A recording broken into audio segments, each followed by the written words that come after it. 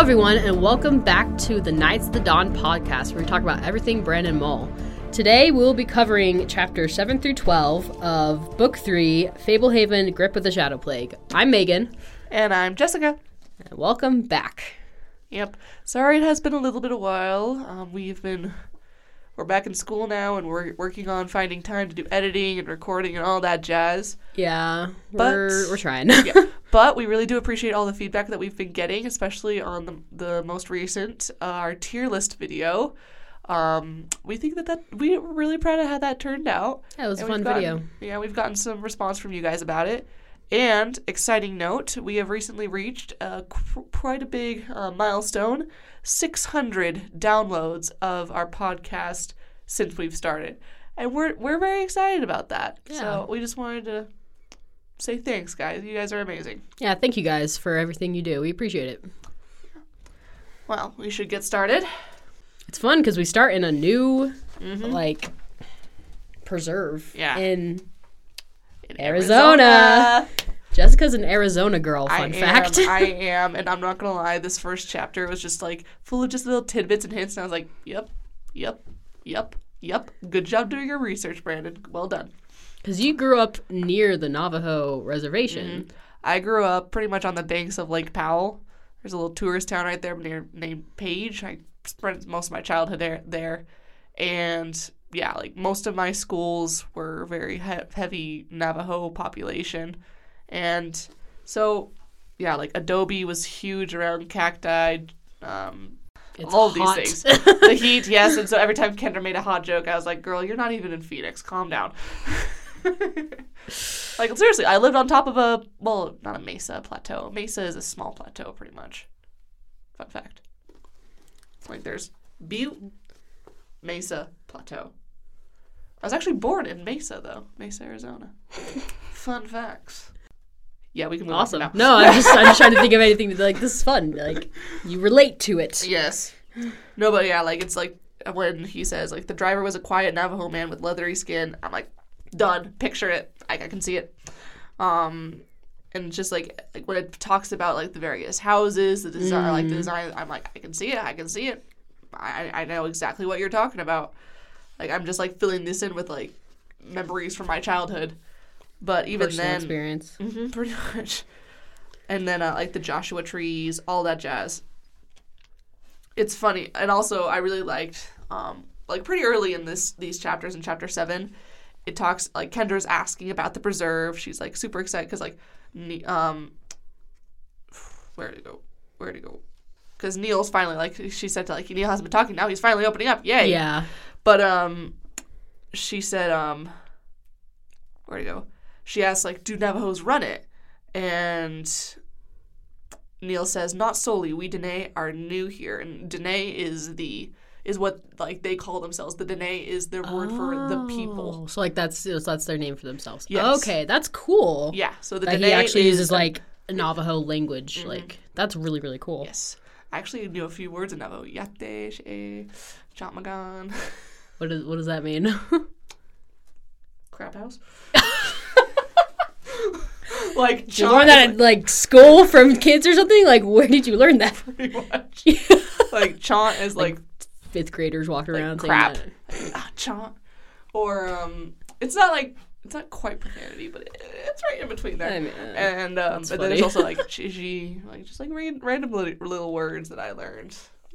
Just okay, don't give me that one. I just think that's really funny that out of all the Navajo words you could have learned as a kid, you learned crap. Hey, yate, that means hello. Okay. And that's a good one. My older sister, she actually she was valedictorian at our high school. Wow. And she gave her valedictorian speech the first minute she gave it in Navajo. In Navajo? Oh, and just for cool. some context, she is probably the whitest, blondest, most blue-eyed person. I can confirm, yes, she is. But everybody was very they were woo, we had learned a tiny bit in grade school, but she went back and asked a friend. She was like, hey, can you actually teach me? And so then she was able to. She's like, and then I believe the exact quote was to some of you, that probably sounded pretty good. To others who actually speak Navajo, I'm sorry. or something along those lines. Because, goodness. We both speak other languages. We know accents are horrible. Well, and you can't just learn a language, much less I mean, like a Native American language, which is probably like, really hard. Like, yeah. But like I've heard people say that like Navajo, like linguists who know dozens of languages, they're like, Navajo is like Navajo's hard. Was like one of the hardest things they've ever learned. Yeah. I'm like, I know words. If you want something interesting to look up the Navajo code talkers from World War II. Oh, Super cool. I wrote a paper on them in high school. On them too in college. Super cool. Got me such a good grade. I was so proud of it. Love it. Super interesting. Yeah. Like growing up, like they would like during like 4th of July and like Veterans Day parades. Oh, they would have, that's so They cool. would have code talkers who served in World War II. That's amazing. That live, because they like a lot. Some of them are still alive and they live on the reservation.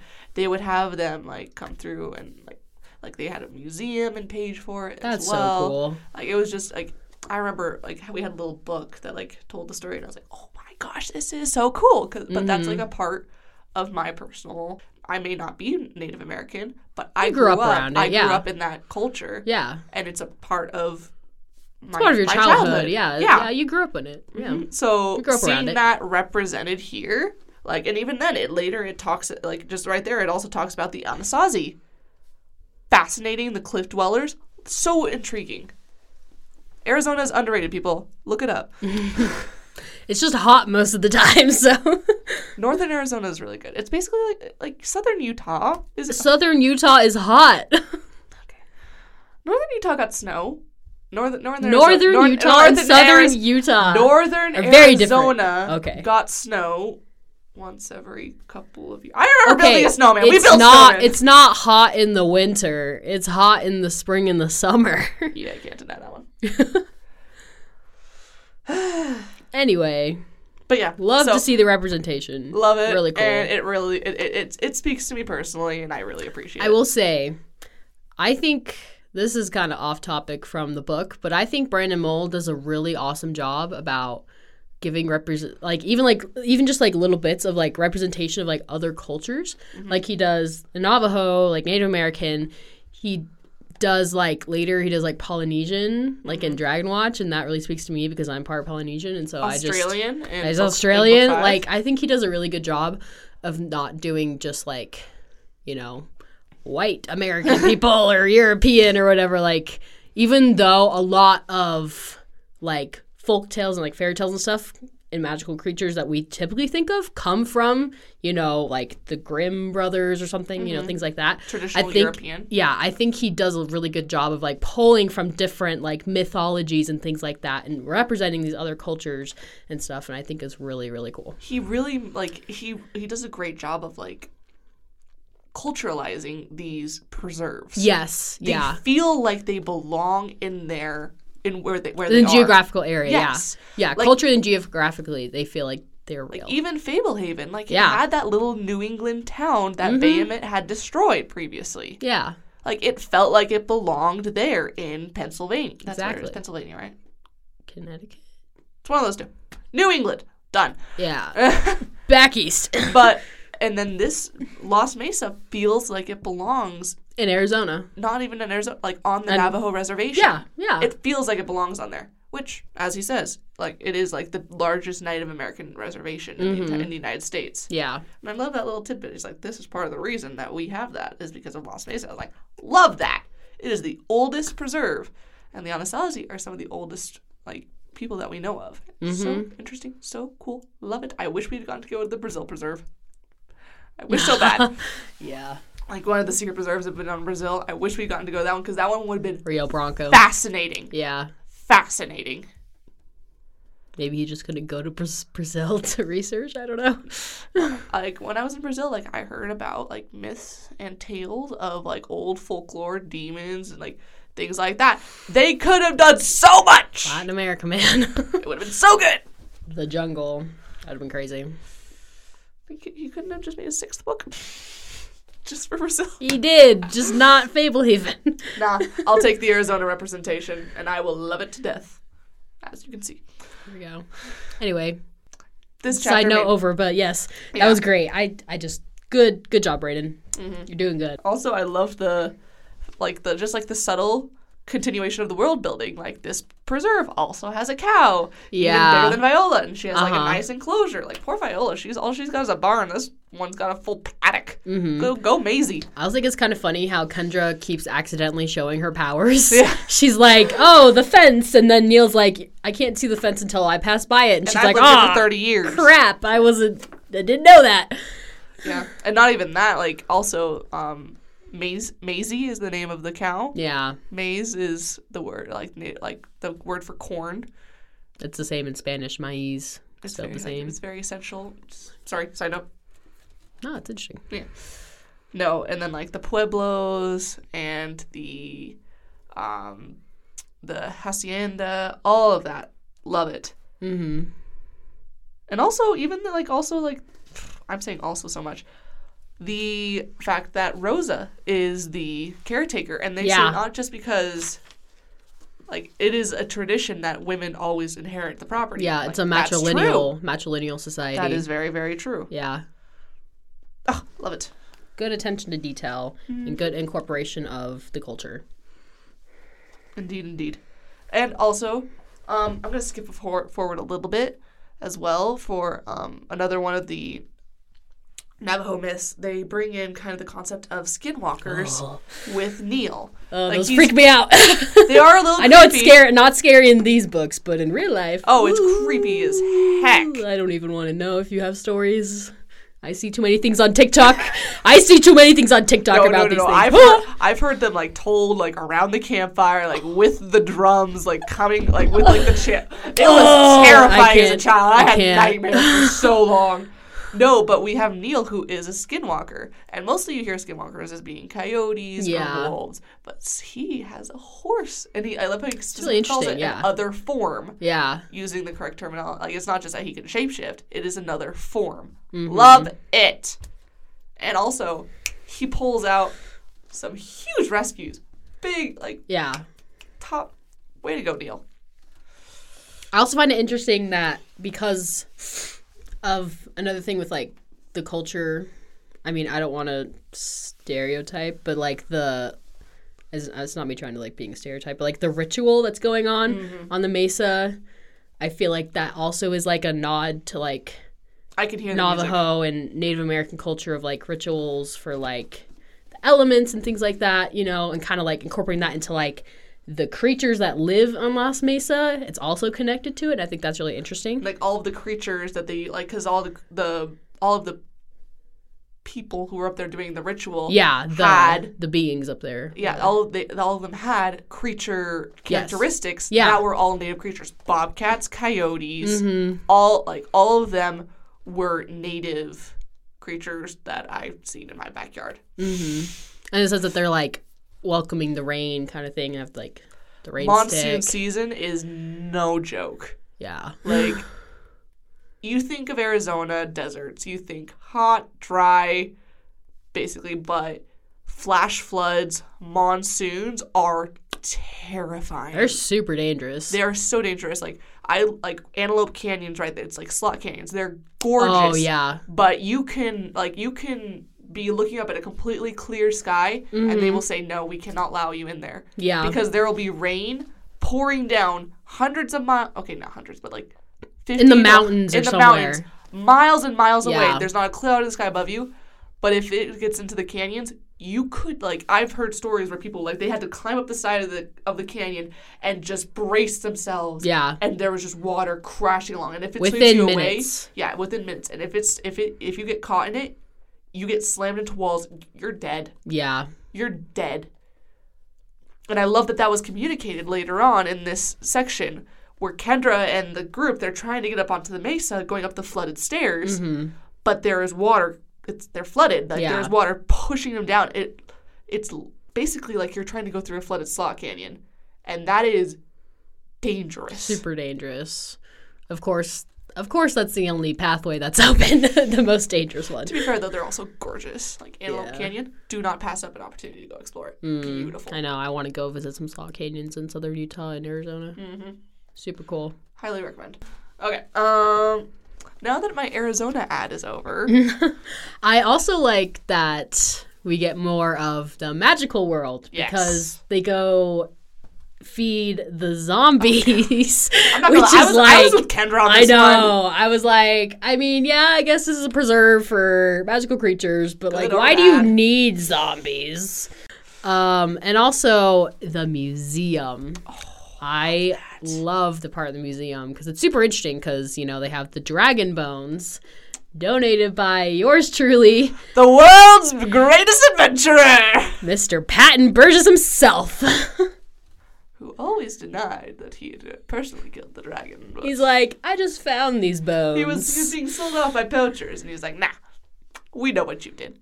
We know you. And I love how we actually like see like that's not like some people were not a fan of that. Like we have Gavin, who was brought along for being the son of Chuck Rose, and as we find out, it is revealed that there is a dragon in the vault, which is why he's been brought along. Just like Kendra was brought along to recharge the artifact, Gavin was brought along to take care of the dragon. A big respect for dragons because of his dad. So he's not happy when he sees, you know, one of the most famous dragons' bones on display.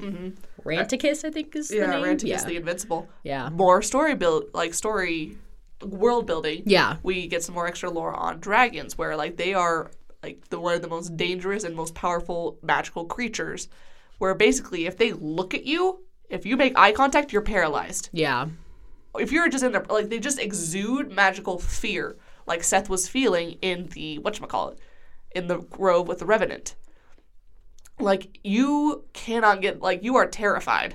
Like, you are paralyzed in their presence. But Gavin is not affected by it. So they brought him along to talk to the dragon. But also, like, even, like, it talks about these bones, like, they look magical. They're semi-transparent, harder than steel and adamant, which is basically vibranium. Yeah. And, or mithril. Mithril, yeah. I was like, what's the Lord of the Rings one? I just love that there's, like, 3 or 4 different basically words. The strongest metal that you can think of.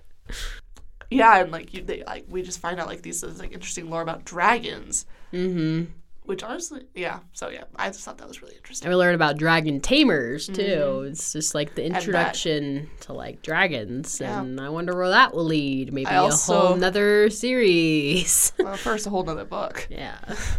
Well, but I love how it says with like when.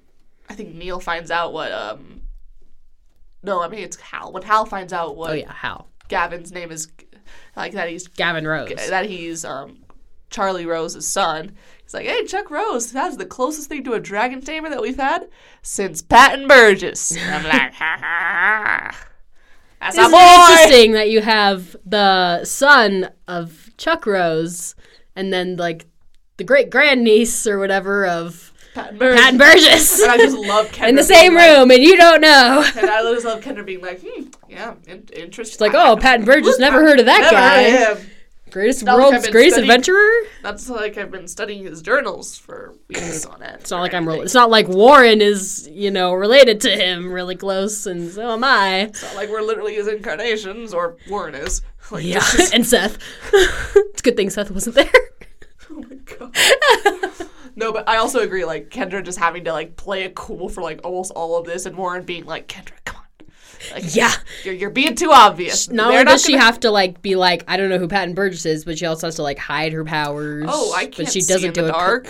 She does not do a very good job of either. I don't know, she had a pretty good recovery after the fairy, like, covering up the, like, she was like, the fairy told her that they couldn't go up on the mesa, and, so she comes back down the stairs, she just says, first thing, so, couldn't get up? Honestly, the line she has, though. Yeah. When Gavin's like, how could you tell? She says, no bite marks. That was funny. And then Warren's like, seriously, and she's like, the looks on your faces, like. And I can imagine, like, the swipe pause, like, oh, shoot, the looks on your faces, they're very telling. Yeah. Warren, 10 minutes later, no, really, how'd you know? Fairy told me. I would be like, well, you're back already. Like, I don't think it would be that fast. Yeah. Well, I mean, they took out the Fablehaven vault pretty quick. Yeah, but they had, like, if they got in at twilight and she's there 12 hours later in the morning, maybe. Yeah, that's true. Let's cover everything about Lost Mesa first. What else do you have? Neil.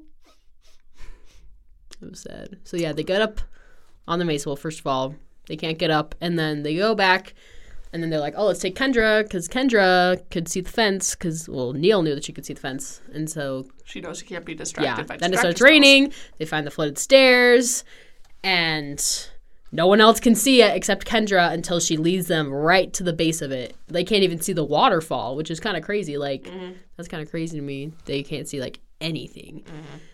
And then, Magic. Yeah, distractor spell, the mist, if it was Percy Jackson.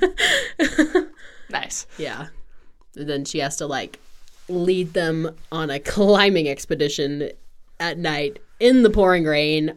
I just, like, when I think of that, I'm like, man, that sounds insanely hard. Like, I don't know how you could even do that. They did it, but, like, it was crazy. And then we immediately start getting consequences.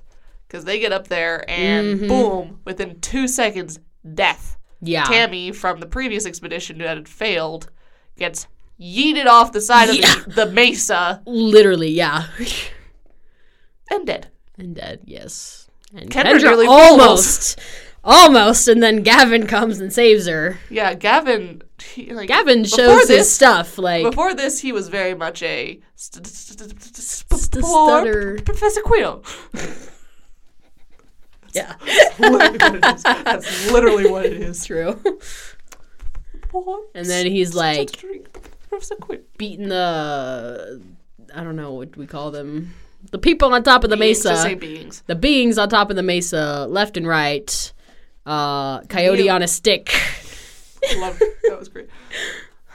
Oh man, they had some chemistry. Yeah. He once he stopped stuttering, he was smooth. And I was like, oh wow. Okay. And Neil, he also kicks some butt, turns into his horse form, and starts like, never underestimate the power that is contained within a horse's hooves. Split skulls. True. Break bones.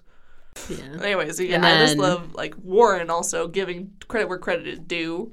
Like Warren did a pretty good job. I like Warren. He's like, sorry, I was a bad bodyguard. Like, thanks, Gavin, for picking up my slack. I was too busy taking out like 3 other guys over on the other side of the mesa. Yeah, Gavin had ya. Warren and Dugan, managed to survive. So that's good.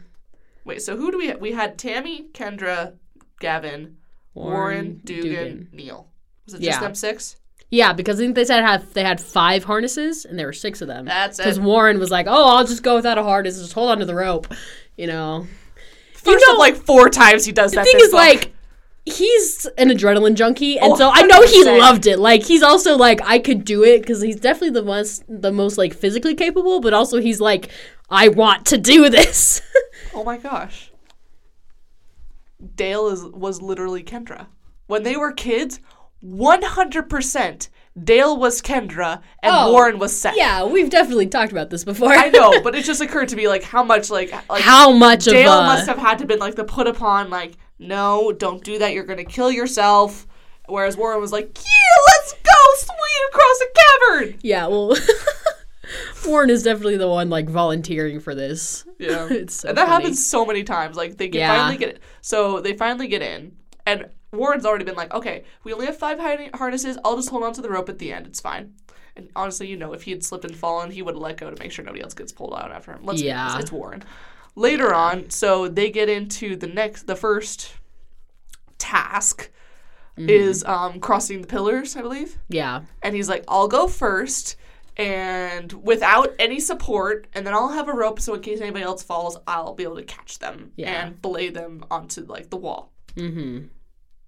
Later, they get into this area with like the choke pods? Choke pods. Choke pods. Yeah, like the poisonous filled balloons, basically. Basically, if they brush your skin, they rupture, and then they kill anybody in the room. Yep. For like fill it with poisonous gas. At least it's a instantaneous death.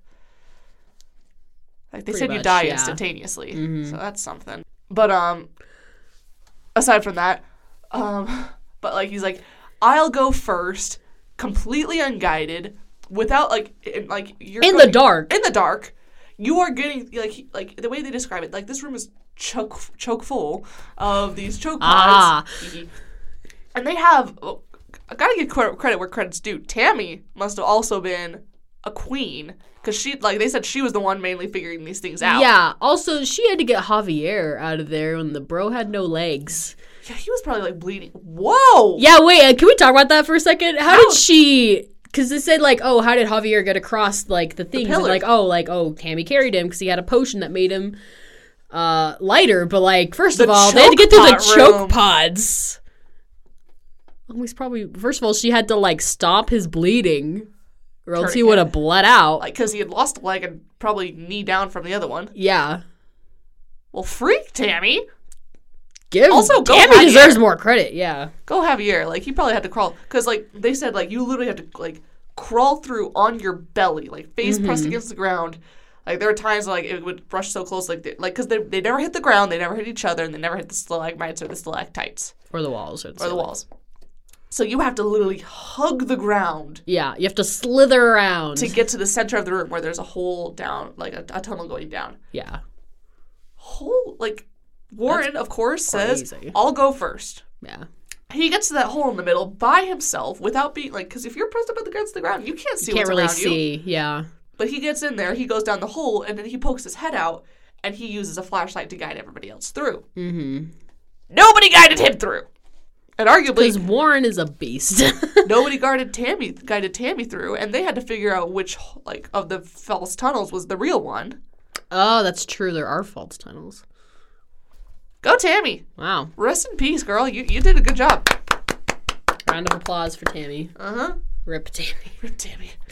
Well, the good thing is that she told them about all of the obstacles before she died. Before she got yeeted. Yeah. So thanks, Tammy. That's a good thing.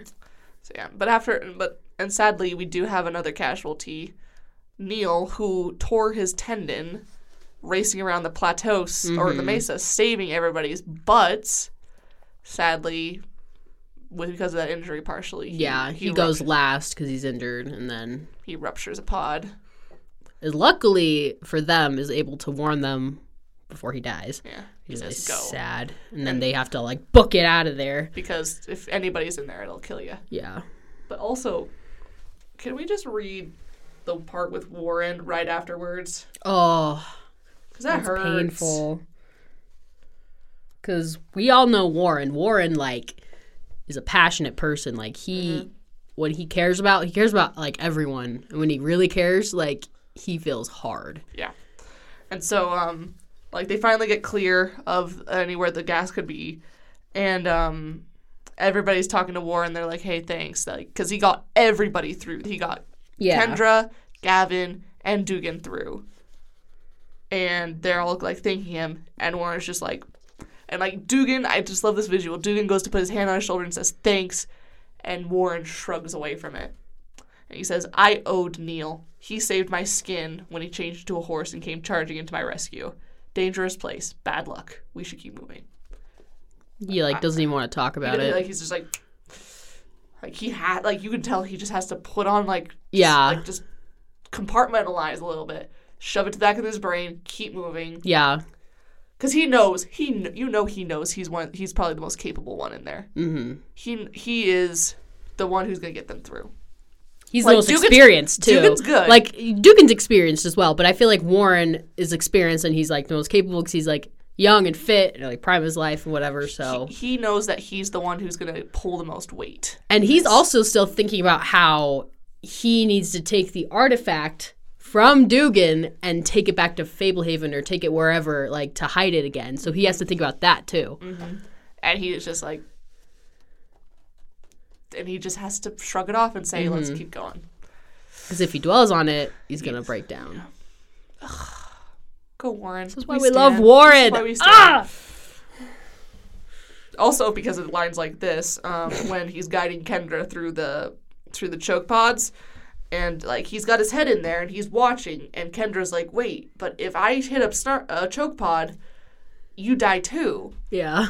And Warren comes up with, if you burst a choke pod and the gas doesn't get me, your grandfather will. Which is 100% true. No words were needed after that, they just kept going. And I'm Stan does not mess around. I just thought that was hysterical. That was really funny. Hysterical. Because, that's his coping mechanism. Yeah. Humor is 100% his coping mechanism. It runs in the family. We've definitely talked about this before. It's the Burgess gene. It's the Burgess gene. Laugh in the face of danger. Wow, 2 Lion King references. Oh. I live on the wild side. So then, from deathly poison gas, they go to the dragon.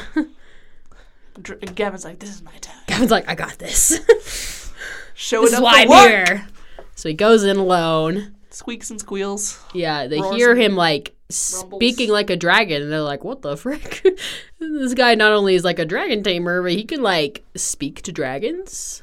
Like, he has, like, some special abilities that he says his dad, like, came from his dad. He's like, when they get out of there, they're like, you were looking her in her eyes. You were, you had full Oh, and talk about control of your Kendra. bodies. No, talking about Gavin. Oh, we're talking about Dude is Gavin, like, yeah. holy crap. Oh, yeah. Like, Warren, they're both like, dang, this kid. Yeah, they see him in action. Like, you could talk to dragons, like, in their language. Like, even that's, like, seems to be weird just for dragon tamers. Yeah. And Gavin says, starting to see why I was kept a secret. Mm-hmm. And I'm like, this kid is more than he lets on. Because isn't he, like, 18? He's 16. Really? I thought he was closer. You keep saying that. Every know. time you think he's 18. Maybe. And every time I have to say, that would be Basically, I weird. think Kendra's 16, and he's 2 Kendra's years older than she 14. is. Or That's- almost 14. Yeah, that's Or what is she it almost is. 15? I think she's 14 at this point. She's 14, almost 15. I am 14, going on 15 now. She's 14, he's 16. And I think this part is where Kendra starts to feel more attracted and connected to Gavin, because he's There's some also hand-holding. a young person with special abilities that are very specific and very, useful, coveted, interesting to not only the Knights of the Dawn, but the society. And so I think that's another, connection that she feels to Gavin. Mm-hmm. And also they held hands. And continuing on, we get to probably my favorite part of this section. So they get to the final chamber, and they're like, okay, guys, you ready? The final guardian, which in Fablehaven's case was the giant fire acid spitting Three-headed demon panther after 9 lives. Yes. And they're like, okay, there's always a guardian, so be ready. Mm-hmm. And they get in there, and they're like, dun, dun, dun, dun, dun, dun, dun. The suspense is killing me. And then nothing happens. There's nothing. And they're like, What? Am I supposed to, get a tripwire? What is happening here? And then, my favorite line. Very end of this chapter, the end of our section, we have Kendra sees in the center's pedestal, which they imagine would have been where the artifact had rested. They're like, so, it seems like this has been been deactivated. Yeah. And so they get in there, and they look, and to Kendra it looks like English, and Warren's like, that just looks like a bunch of scratches to me. What does it say? And when they're just, between the two of them, when it's just her and Warren, she reads it out loud and says, courtesy of the world's greatest adventurer, this artifact has a new home at... Where? Where, Dwight? I think you know where. Fablehaven! Where else? Thank you for referencing if you guys don't know, I made a YouTube short about this. That's what Jessica was just quoting. Where, Dwight? I think you know where. Patton has his fingerprints on everything. Mm-hmm. And I love how it's, implied. Just with the fact that he has been involved with Lost Mesa earlier on in this book with, the donating of the full skeleton. That's true. Whereas the point where this doesn't 100% come out of nowhere. That's true. I guess, if you'd really, been paying attention, just because the knowledge you have about, the vaults, that you're not supposed to be able to come back out without the artifact, and the fact that Javier and Tammy were able to get out alive without the artifact kind of makes you think, there's something up here. And then if you know Patton Burgess, who is an adventurer and, knows about the artifacts, I guess you could put together that he or someone would have already gotten it. And let's be honest, if anybody would have already gotten it, it's Patton. It would be Patton. It's Patton. It's always Patton. It is always Patton. Imagine the society finds out about this. Because at this point, we know they set something into motion to get rid of Fablehaven. This plague that's been spreading that we will talk about more in the next 20 minutes. So basically, you have, like, that's what Vanessa said the Sphinx MO was. He goes in, he sets up a threat, he goes in, takes care of the threat to gain trust, takes what he needs, leaves, covers his tracks by burning the neighborhood to the ground. Burning the place to the ground, yeah. That's what he says. Imagine he finds out, or whoever it is finds out that there's another artifact at Fablehaven after the entire place has already been lit on fire. Yeah. And he's just like, oh, crap. I can just imagine that look of realization, like, oh. That was a mistake. And that's what we call a problem. Consequences of my actions. Like, if the plan goes through, the plague works, there's no shot pretty much of getting that artifact. Which, funnily enough, would have, like, kind of been perfect for keeping the prison closed. You know you're not wrong. But, yeah. Kind of short-sighted there, society. You almost shot yourself in the foot. But luckily, our heroes are heroes. I mean, they're just lucky it wasn't in, like, Brazil. Yeah, that's true. That would have been a left turn. Yeah. But yeah, Patton is a boss. So yeah, they go to Las Mesa and they find out that what they were looking for the whole time is actually in their own backyard. Because of course it is. But then moving on, we have... At Fablehaven. Yeah, we're going to go over the same time, like the same chapters when we're talking about Fablehaven. I love how mature Seth acts during these chapters. Like, several things happen, but throughout it all, he is calm, collected, mature, he obeys, and he makes very solid arguments and proposition. Like, he is a valuable member of the team. Yeah. He's not being impulsive. He is not being reckless. He is being a good supporter of the team. Yeah. For example, the first chapter that we read with Seth is called Shadow Man, and that's when he sees the shadow of who we later found out to be Coulter outside his window, and instead of, like, opening the window or, like, doing anything, he immediately... For book one, Seth totally would have. Yeah, he immediately goes and tells Grandpa and Grandma, and he tells them what he saw, and then they come up with him with Tanu, and they don't see anything, and he's like, oh, but he's gone. You know what I love? What? Like, even, like, during the next day when there was no evidence, and, like, even when Coulter comes back and only Seth can see him, Grandma does a quick little... Are you sure you're not pulling our leg just to get some, like, leeway? Like, yeah. She's just, like every guardian would, just, like, making sure. Grandpa does not doubt Seth for a second. He is like, I believe you. From the get-go, even when there's nothing there, he says, I believe you, Seth. I do love that, yeah. That's so good. And it lends me even more credibility to the theory that Grandpa was more of a Seth character in his youth. Like, he had that roguish... rebellious streak. So he knows that when Seth is serious, he's serious. He's like I recognize a kindred spirit. He's not kidding. And I think it also shows their relationship in that Grandpa knows Seth better now than he did obviously in the first book, and that he recognizes when he is telling the truth and he knows that he's not lying. I love it. But yeah, so we find out throughout this chapter that, because in the last section, Coulter was assumed to be dead because he was bitten so many times by the dark fairies, and he just disappeared. Yeah, they didn't know what happened to him.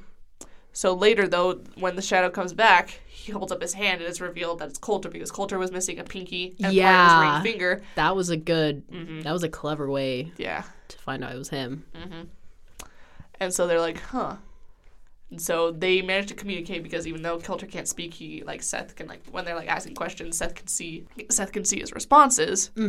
And I love how responsible, again, that Seth's being about this.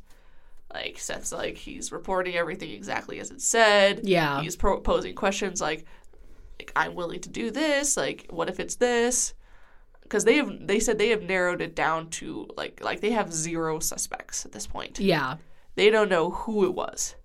But, like, that could have sorted this plague. Like, all the demons are accounted for, nobody else would have the power, etc. And I love that they're like, fine, we'll go ask Vanessa. And then Vanessa gives them the one clue that they couldn't think. And also another nail in the coffin for the Sphinx theory. Mm-hmm. Because she's like, what about the previous occupant of the box that I met? Brilliant theory. She's like, you saw him leave with the Sphinx? They're like, yeah. She's like, did you see him leave? They're like, yeah. They're like, no.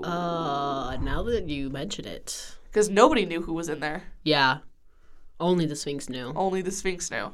Which is suspicious. And this And is so her they're like- theory of, he used the prisoner, whoever it was, to help him start the plague. And then they ran off into the sunset together. Well, their suspect is that he's still there. That the guy who was in the quiet box has been released into the preserve and has not left. And that he's the source of the plague. I love how every time Grandma's like, no, we're not going to talk to her. We're not going to do it. But then every time she's like, fine. What do you have to say? Yeah. I mean, they have no one else to turn to. So it also is kind of funny when they're going to go down there. Tanu's looking for his handcuffs, and he's like, I don't know where they are. And Grandma's like, did you take them off of her? No, it's not like that. It's like, did you take them off of her? Like, the way it says, like, spoken as if she already knew the answer. And they're like, oh. And I love that Grandma probably noticed that. She probably did. That would be a Grandma move for sure. She would leave the handcuffs on. She's bitter. Like, I'm pretty sure they slammed the door in her face, didn't they? So much. So much. Oh, yeah. No, she does slam the door in Vanessa's face. Like, she knew the handcuffs were still there. She didn't give a crap, though. It's so funny. No, yeah. So now they have some more suspects. So they know that. So then they head over, because this part was also kind of sad, because Newell gets turned. Doran. Yeah. Doran comes running up to the yard and yells at Seth and is like, Seth, we're in trouble. Mm-hmm. And Seth and Tanu and with Mendigo go off into the woods. To this little shack that because Doran has reported that the Nipsies have taken their revenge. Mm-hmm. Newell had halted their war, the Dark Nipsies' war against the other kingdoms. Yeah. And they tracked him down and bit him multiple times. And he turned into a dark version of a satyr, which we find out is just more goatish and brutish. Beefier, too. Yeah, well, there's a picture, and yeah, it's one of the illustrations in the book. And it also hurts as well, because he's still capable of speech. And, later on, Doran's like, don't do this. We're best friends. Why are you doing this? And Newell's just like, you'll thank me later. It's just like, but they were best friends. And that's sad. It is sad. And I know this is also it also hurts a lot for Seth. Because first, Coulter, who was his teacher and he cares about him, and then his two best friends at Fablehaven, Newell and Doran, and Newell gets turned dark. And why were they bothering the Nipsies? Because of Seth. They went there because they were trying to pay Seth for the batteries. They were trying to pay Seth, but they had already been there. But so they were using him, back. But yeah. They wouldn't have gone back, most likely. Yeah, that sucks for Seth. So he's got to be feeling some guilt from that. Mm-hmm. And then because of that, Tanu gets bit by Newell, doesn't he? Mm-hmm. And then Tanu turns into a shadow. Mm-hmm. Which is so sad. Mm-hmm. So sad. So, another one bites the dust. Bites the shadow. Bitten by the shadow. Bites the Polly. Another one bites the Polly. So, basically, now we know that when humans are bit, they just turn into shadow versions of themselves that only Seth can see. Yeah. Otherwise, to everybody else, they just look invisible and they can't contact. But whereas magical creatures turn into different versions of themselves. Yeah, a completely dark version of themselves. But their personality has changed too. Uh-huh. But it seems that humans can keep their faculties about them. Mm-hmm. They can still think and reason. It seems. Yeah. Not 100% sure yet. I don't know, yeah. But yeah, so Tanu is bitten and corrupted completely. It's I kind of imagine being like when Sandman gets hit in the back with the black sand arrow in Rise of the Guardians. Oh. And it's just like creeping over him. Ooh, yeah. Hate that moment. It's so good. Love that one. Love that movie. Fantastic movie. Sorry. It's like slowly turning. Imagine you're not Seth and you can't see. Tony's arm is just turning invisible in front of his eyes. And he's basically now a vampire. He can't go out in the sun because it burns. Yeah. Like, it's so cold it burns. That's crazy. Just imagine like looking down your arm and it's just like invisible, but you can still feel it. That'd be trippy. That's so crazy. I also find it funny when like Seth's trying to communicate that no, it's not invisible. Because to Titania, it looks invisible, just like Coulter was invisible. Nobody was even sure, 100% sure that Coulter was there. And like Seth took a gaseous potion in order to escape Newell without getting bit. Yeah. And so I just love the fact that like Seth gets back to the house and Titania's like, my arm's turning invisible, and Seth's like points at like a black binder notebook. And because he can't talk because he's still gaseous. Talk. And Tana's like, yeah, you can take notes. I'll take notes, but you could just tell your parents when your grandparents when you turn back to normal. And Seth's like, no. He's trying to. He's having to like practice his charades. Runs over to a plant, drifts over to a plant and like gestures at like the shadow it's making with the sun. Yeah. And then points at the arm. He's like, oh, my arm is shadowy to you. And Seth's like, okay. Yes. Thank you. Yeah, Seth's like, I can't talk. This is the worst. Gives it another 5 minutes and he pops back in, but I just thought that was funny. Seriously, though, I love this Seth. This Seth right here, mature, conscious, empathetic. Yeah, this is a good Seth. Reasonable. Still a little impulsive. Like, he's like, because Coulter initially was asking, because what Coulter, like, when they were asking questions to Coulter that he could say yes or no to, Coulter said that he can go into places that people can't normally go as a shadow person. Yeah. Like he said he can go into like because there's like a few spots that if you're a person, you do not want to go unless you die. But Coulter, as a shadow person, now seems to have some kind of protection. So he's been venturing around, it seems. Mm-hmm. And he says, I need Seth. Seth needs to come with me. And I just love how Seth's like, okay, let's go. Done. Let's go. So Seth he's still a little bit impulsive. He's matured a lot, but he's still got like that. Oh, yeah. The preserve needs me. I'm going. Like it shows the good part of his personality, of his bravery. Yeah, it's like the good part of his impulsiveness. He's trying to use it to like help and not cause more problems. And next time we'll see if he does. Yeah. Sorry guys, we're checking the time right now, and we are running a little bit low. But I think we covered pretty much everything we wanted to. Yeah, that's like basically everything. Yeah. Do you have any Seth Sethisms? Kendra or Warrenisms? I think I shared my main one. You shared some. I just love the scene at the beginning of the Shadow Wounds chapter where they're having Mendigo throw or Mendigo and Hugo are playing baseball and they hit it like way off into the forest. I love that part. It's like such like a that's a Seth thing. That's such a Seth thing to think of. Be like have one throw it to the other and then have them like hit it as far as they can. That's so funny. But it's also like a great like, oh, what if they were playing baseball and how would it be? I just love that. I have a part from Grandpa, like Seth is like, I need to go with them. Like it could be a part of like helping the preserve. Like we need to keep that in mind. And Grandpa says, I won't rule it out because Seth has been mentioning it so long. And Grandma goes, Stan! And like she's like, no way I'm letting him do this.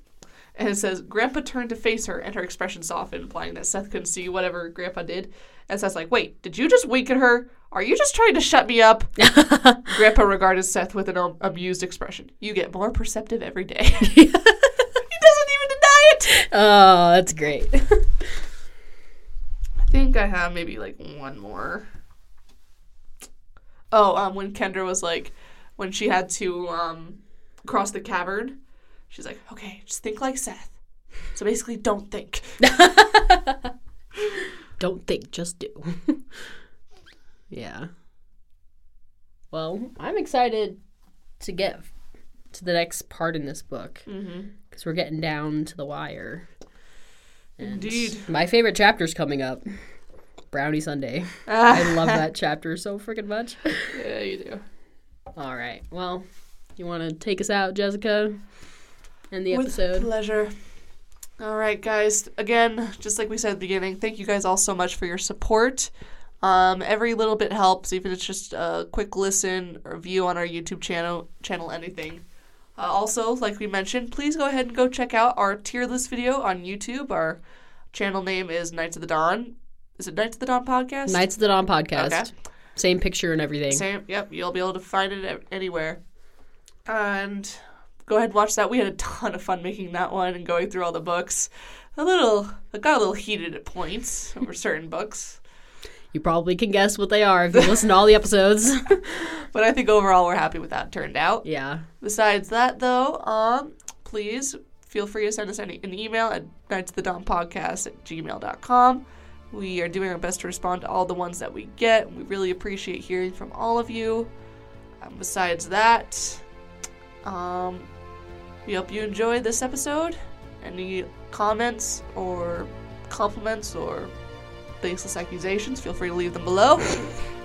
But we hope you guys have a great day, a great start to your school year in the past days, weeks, or months. Have a good one. See ya. Bye. And drink the milk.